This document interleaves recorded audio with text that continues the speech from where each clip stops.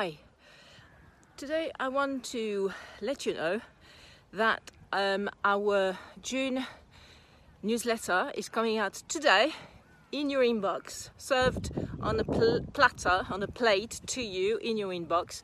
So watch out for it. It should come at around 1 p.m. British summertime in your inbox.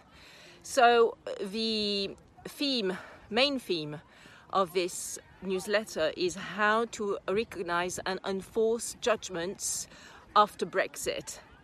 Indeed, since the UK has left the European Union as a member state on the 1st of January 2021, there's been some vagueness and blurriness as to how UK judgments would be recognised and enforced in the 27 remaining EU member states, and how EU judgments would be recognised and enforced in the UK.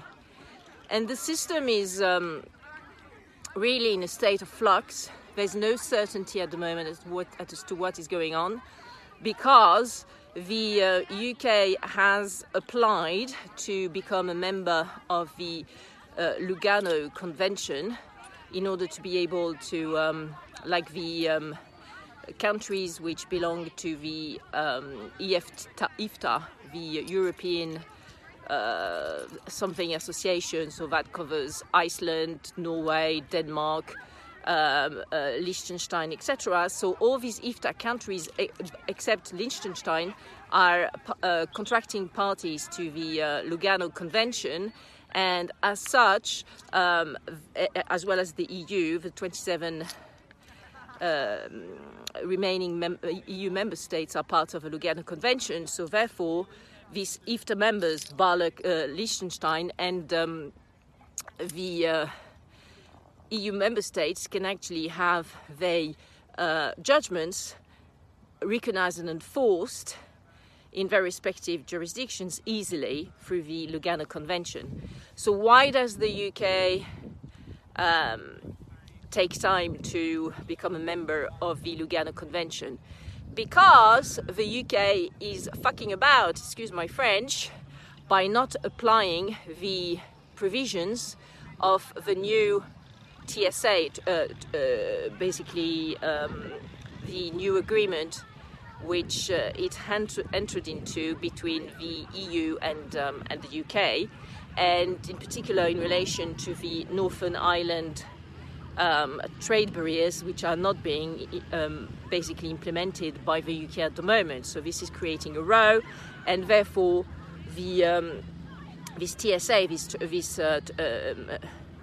this agreement between the UK and the EU is not implemented in full. And because the EU has taken the view nothing is agreed until everything is agreed, well, that also covers the accession of the UK to the Lugano Convention, which the EU can veto if it wants. I'm fairly sure that the accession of the UK to the Lugano Convention for the recognition of and enforcement of civil and commercial judgments will be put on hold until the enforcement of a TSA, so this new agreement between the UK and the EU, is actually basically enforced and complied with, in particular by the UK. So another avenue to recognise and enforce judgments from the EU into the UK at the moment is to look at common law from England and Wales, from Scotland and from Northern Ireland. Yes, you've heard me correctly. At the moment, the judges, the courts in the UK, have to rely on common law in their respective, regional jurisdictions. So the common law of England and Wales, common law of Scotland, and common law of Northern Ireland, which is like, a return to the Dark Ages. Because common law is extremely vague, right? Common law is a pool of case law which has accumulated over the years in these three British regions or areas, England and Wales, Northern Ireland and Scotland. So in addition to common law applying to the recognition and enforcement of civil and commercial judgments in the UK, there's also the desire of the UK to use the Hague Convention from 2007. So the EU is a party to a contracting member of the Hague Convention on the on exclusivity clause agreements. And as such, when the UK was a member state, EU member state, the UK was a party to the Hague Convention. And so what the UK did before the transition date of the 1st of January 2021 is that it applied to become a standalone member of the Hague Convention 2007. Which was granted to the UK. So the UK became a standalone contracting party of the Hague Convention 2007 on the 1st of January 2021, which is great. But there are two areas of contention in relation to the application of the Hague Convention to the enforcement and recognition of civil and commercial judgments in the UK. Why?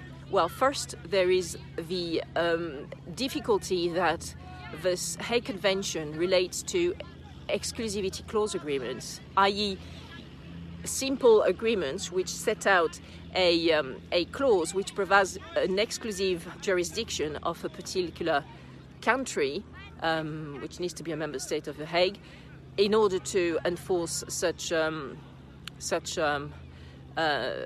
court decisions which will relate to the dispute. However, there are quite a lot of contracts entered into, in particular in the UK, which, as we all know, is a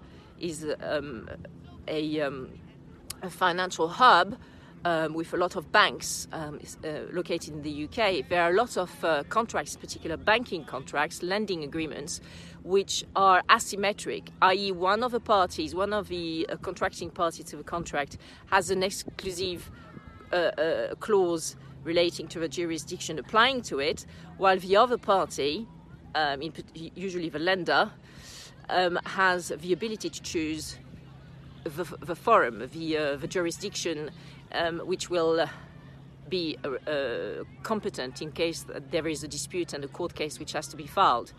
So these contracts are called asymmetric because for one party it is a exclusive clause jurisdiction which applies usually the borrower, but for the other party, i.e. the lender, it is they have a choice of the various types of jurisdictions that they can elect to look into the dispute, in court.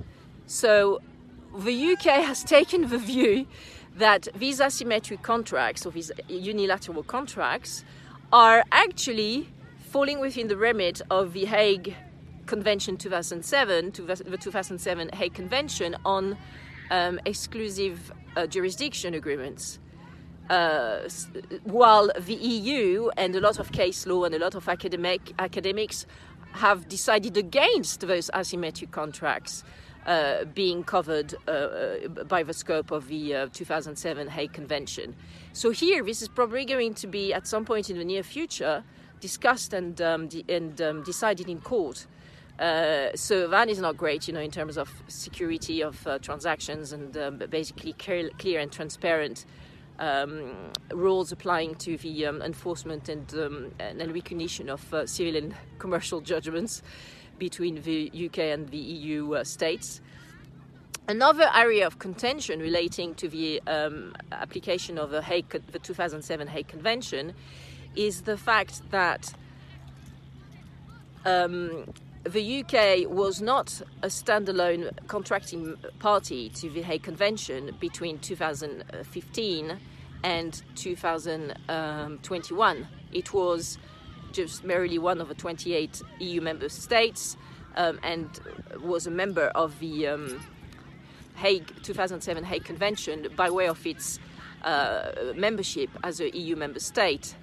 And while the UK is of the view that the UK has been a contracting member of the 2007 Hague Convention without any interruption from 2015, when the EU became a member, to now, up to now, with no interruption, because on the 1st of January 2020, when it became a standalone contracting party of the Hague Convention, the EU, on the other hand, is of the view that between 2015 and the 1st of January 2021, the UK was not a party to the Hague Convention. And therefore, that is probably another legal issue which is going to be resolved at some point in the near future in court. What is the takeout of all this? It's a fucking mess. That is the takeout. It's a fucking mess, and nothing is sure and certain and clear and transparent at this point in time.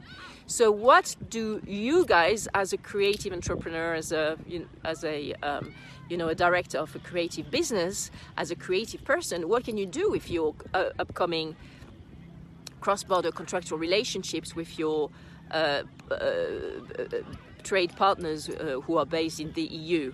Well, the best is actually to set out an arbitration clause in your new contracts going forward, which basically is the best way forward. Why? Because arbitration awards are recognized and enforced through the 1958 New York Convention, which was unaffected by Brexit. Okay, why? Because the UK was a contracting party to the New York Convention even before the transition date of the 1st of January 2021. So for arbitration awards, there's continuity in the way they are being enforced and recognized in the UK and in the EU. And also London in the UK, London in particular, is one of the strongest forums for arbitration proceedings, with Paris in particular, but London is also quite strong with the LCIA, a portion of the ICC, etc., etc. So at the moment, our recommendation is for our clients and creative partners to actually set out an arbitration clause in the new contracting agreements, in the new contracts with the EU trade partners or with the UK trade partners if they are based in the EU, which will force the parties to actually start an arbitration, which will be concluded by an arbitration award, which will be easily enforceable through the New York Convention. That is the best way forward, to use actually this private alternative dispute resolution which is arbitration at the moment, because on the public's standpoint, on the public law standpoint, with as I was explaining, with the Hague Convention, the Lugano Convention, using UK common law, hello, this is a return to the Dark Ages, and nothing is sure and certain. So this is the takeout. Bye for now.